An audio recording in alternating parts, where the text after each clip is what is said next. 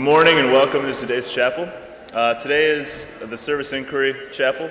Service Inquiry is a program that Goshen College has that students can sign up for and go do service and get a small scholarship. Actually, it's not that small. It's great. So my name is Jonathan Stuckey. This summer I worked in West Virginia with the Serving with Appalachian People program. Sharing, excuse me. I always get that wrong. It's like I worked there for 3 years or something. Anyway. Also, we need to remind all of you that the service and seminary, there's a large group of service groups and seminary institutions that are meeting in the Union today, probably right after chapel. I really don't know. There you go. At this time, I'm going to light the candle. This is representative of God's love among us. And if we could bow our heads for a short prayer. Lord, I want to thank you for everything that you've done in our lives. I want to thank you for all those opportunities that we have.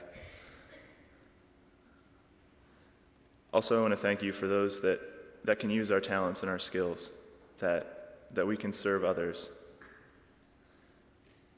Amen.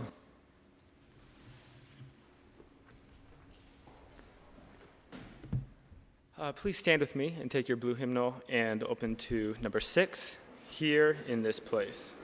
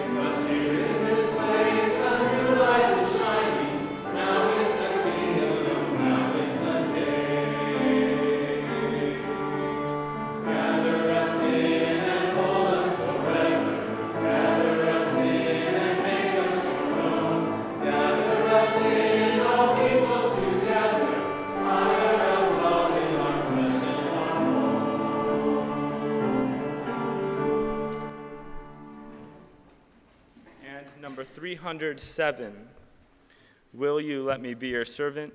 Number 307. And we will sing verses 1, 3, 4, and 5. Will you let me be your servant? Let me be as Christ to you.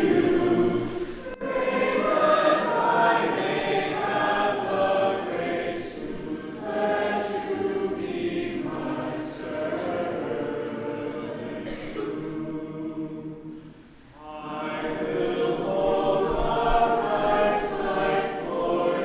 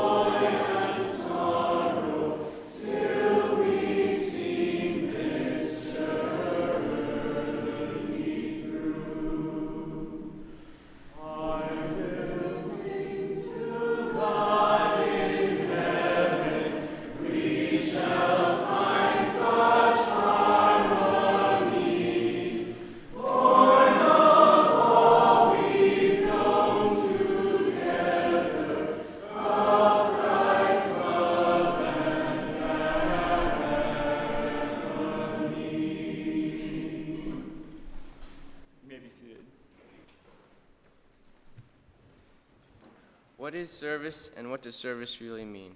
These are questions I ask myself pretty much each day through the 11 weeks I worked with the DOOR program in East Garfield Park on Chicago's west side. DOOR stands for Discovering Opportunities for Outreach and Reflection, and its motto, See the Face of God in the City, represents one with a service mentality. Each week, youth groups come in and work in homeless shelters, soup kitchens, food banks, and daycares, as well as gardens. But this is only part of the DOOR experience. Started from Mennonite brethren, Mennonite churches, DOOR mainly works with Mennonite and Presbyterian churches, as well as other denominations throughout the summer. One week, there was a Presbyterian group from Montana, a Mennonite group from Indiana, a United Church of Christ church from Minnesota, as well as a non-denominational group from Kansas, and many others like this throughout the summer. It was interesting seeing the variety of denominations and their colors of what service means to them. From young and old, to black and white, to conservative to liberal, each week there are challenges we faced in seeing what God was like in the city. DOOR's understanding of service comes down to basically not necessarily what you put into it, but what you see, how you see the face of God in the city, how you see God at work. Now this can be good for the youth that come through, seeing different God in different ways, and going back home and hopefully stirring a few things up. But now, when they leave, they may leave the inner city empty-handed. This can be a main problem for inner city service organizations. But as a testimony to the neighborhood in East Garfield Park, I want to tell a little story about the program DOOR is. Chris Crater was on staff this summer, and one that I learned and admired to know so much. Like many other young African-American boys in Chicago's west side, he grew up with no father. And one weekend, his mother fell sick, and within that weekend, given the wrong medical prescription, she passed away. First, he was statistically headed for gang violence and drug addiction and rampant racism of cops to see around the city. First Church of the Brethren, though, hung on to him and said, "We want you to help with us in our ministry here."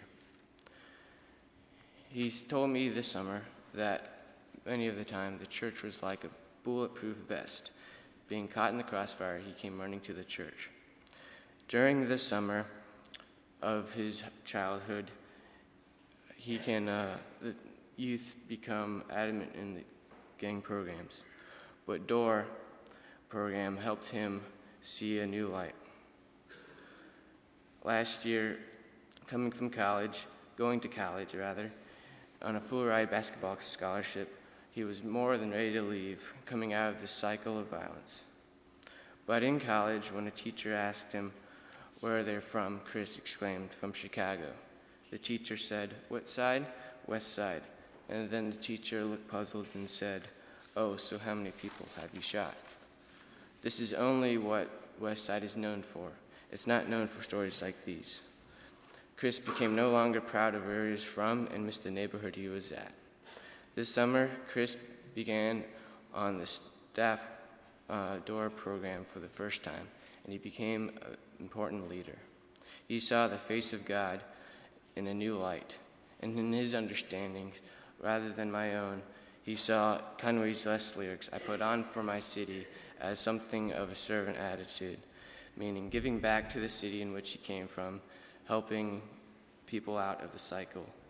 Chris saw it was nothing to go away and leave the cycle unless it means coming back and working and helping others that are in the same situation as he was, like the neighborhood kid who helped during the summers, who wasn't old enough to help as the staff.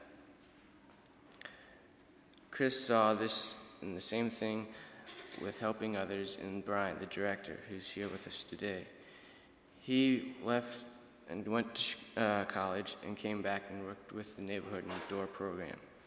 Chris saw that service was more about just what you think, but coming back and helping people understand more fully what service can be about. Service starts as seeds and grows over generations, and it's an attitude that doesn't demand but asks nothing in return. In East Garfield Park, it's only known for major gangs, but service is seen as something beautiful in the city in which the world only sees as lost. Thank you.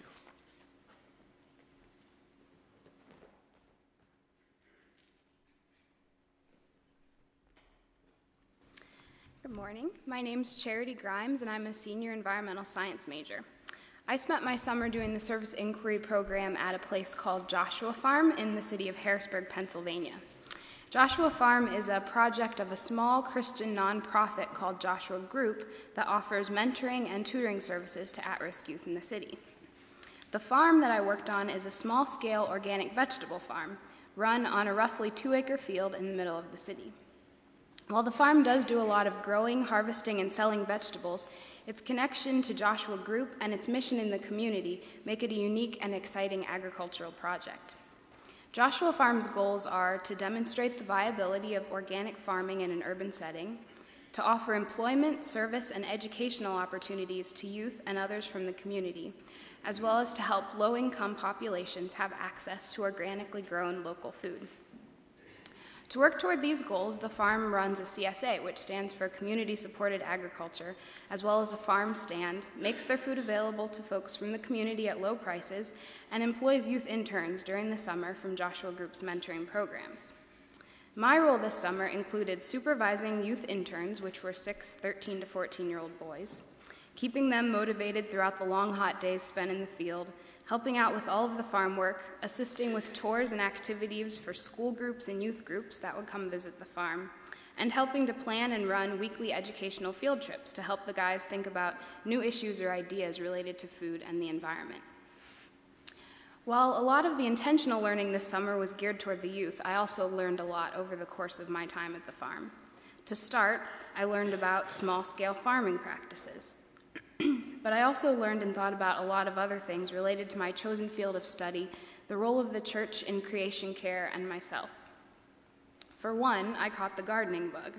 I've always known I enjoy being outside and am often in awe of the beauty and complex but functioning systems of the natural world around me. However, working this summer at the farm gave me experience in a new type of involvement with nature. We all know that strawberries and green beans we eat come from the soil, but to get in there, dig in the soil, plant seeds, and eat the fruit of your labor is something special, I think, and almost essential for really understanding and being a part of life on this planet. To realize that you rely on the soil, sun, and rain to survive just as much as the plants at least helped me feel connected to all of life. We're a part of Earth, and to protect and care for creation is, to me, a part of our responsibility as God's people. This summer, I was also forced to deal with new situations and challenges every day, and from this, again, learned the importance of flexibility. I think this holds true for a lot of short-term service assignments, when you don't necessarily know exactly what each day will hold, and your role could change at a moment's notice.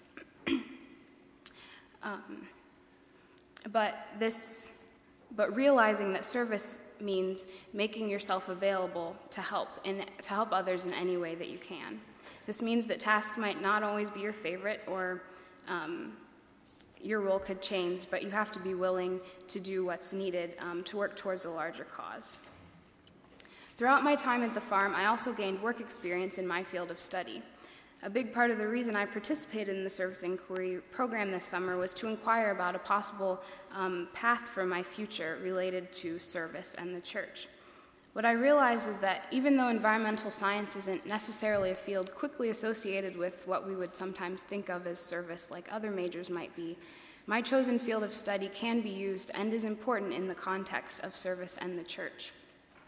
I think this holds true for all majors. There are many ways to serve God's people related to different aspects of life. While my summer was not always an easy one, it was one that helped me learn about myself, have new experiences, think through new ideas, and get to know new people in a new place. Working at Joshua Farm was an experience that I'm sure will in many ways affect my future thoughts and direction.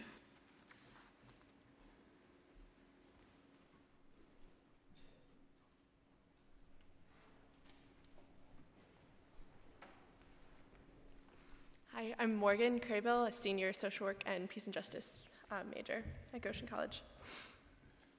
As I said at the mill race the other night, trying to consider how I'd concisely package into several minutes my summer experience in the Middle East, working with Sabeel, which is an ecumenical liberation theology center in Jerusalem, I came up with a list responding to our focus today, what is service, as was mentioned at the beginning of our chapel. So the following list is what I came up with that night, and then I'll share what I realized last night as I was thinking again about chapel. Service is learning to trust in God in ways you aren't normally required to. Service is about solidarity, especially in a place like Palestine, where Palestinians feel so alone and where Palestinian Christians are even more far and few between. Service is about redefining what it means to be an American.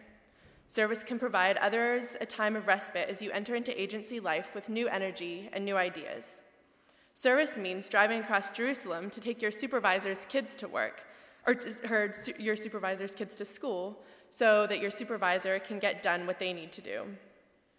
Service means at times sitting at a desk all day long, entering data, or spending countless hours stuffing envelopes. Service means attempting to just jump right into things, pretending like you know what's going on. And finally, service means humbly accepting whatever comes your way, as after all, the service agency has graciously accepted you.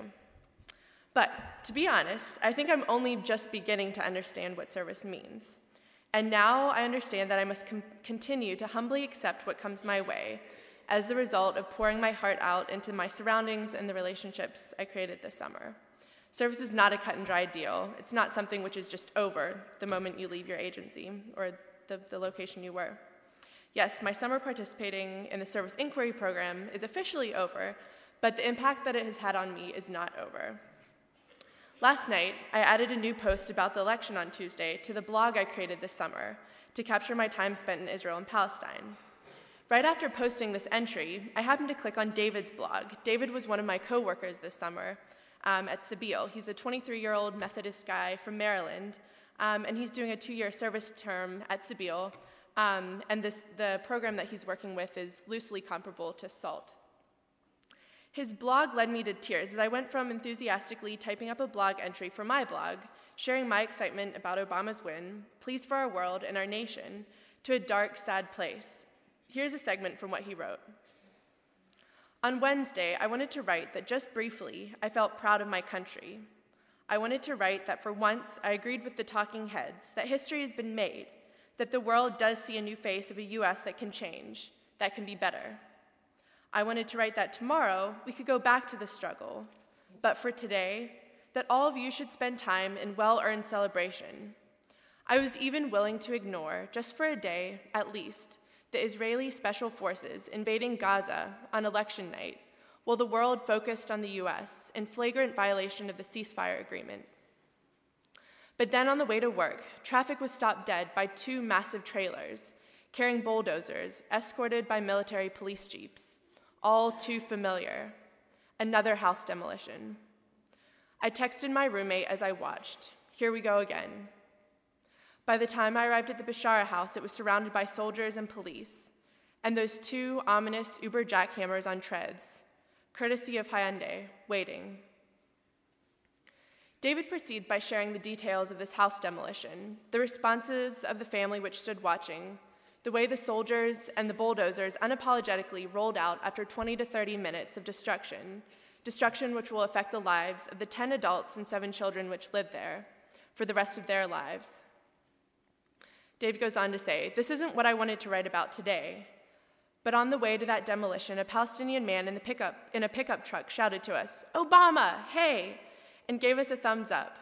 But this was just as I first heard that horrendous jackhammering sound of shattering concrete start up, and it was just too much for me to take. So I say that service does not mean changing the world, at least not in the way you expected, especially when it's short term. Perhaps the greatest service in this kind of short-term work is a service to yourself and ultimately to the world, as it provides you with priceless opportunities and connections, and a greater sense of some of what the world truly needs. Understanding more of what the world truly needs is painful, but I think that is what service is about. This summer, I put myself out there, poured myself into the lives of the Palestinians I engaged with. It hurts now to realize that I'm here and they're there, surrounded by more home demolitions and the invasion of Gaza on Tuesday night, our time. But to do service means to make those connections with a people and a community and a land. My service to them is to share this with you today, to remind you that while for many of us, we are temporarily jaded by the impossible which became possible on Tuesday night, there are people in our world who cannot be forgotten as we celebrate. I think I'm beginning to understand that service means heartbreak at times and triumphant joy at others as you take on some of the burdens and joys of those whose lives intersect with yours. Thanks.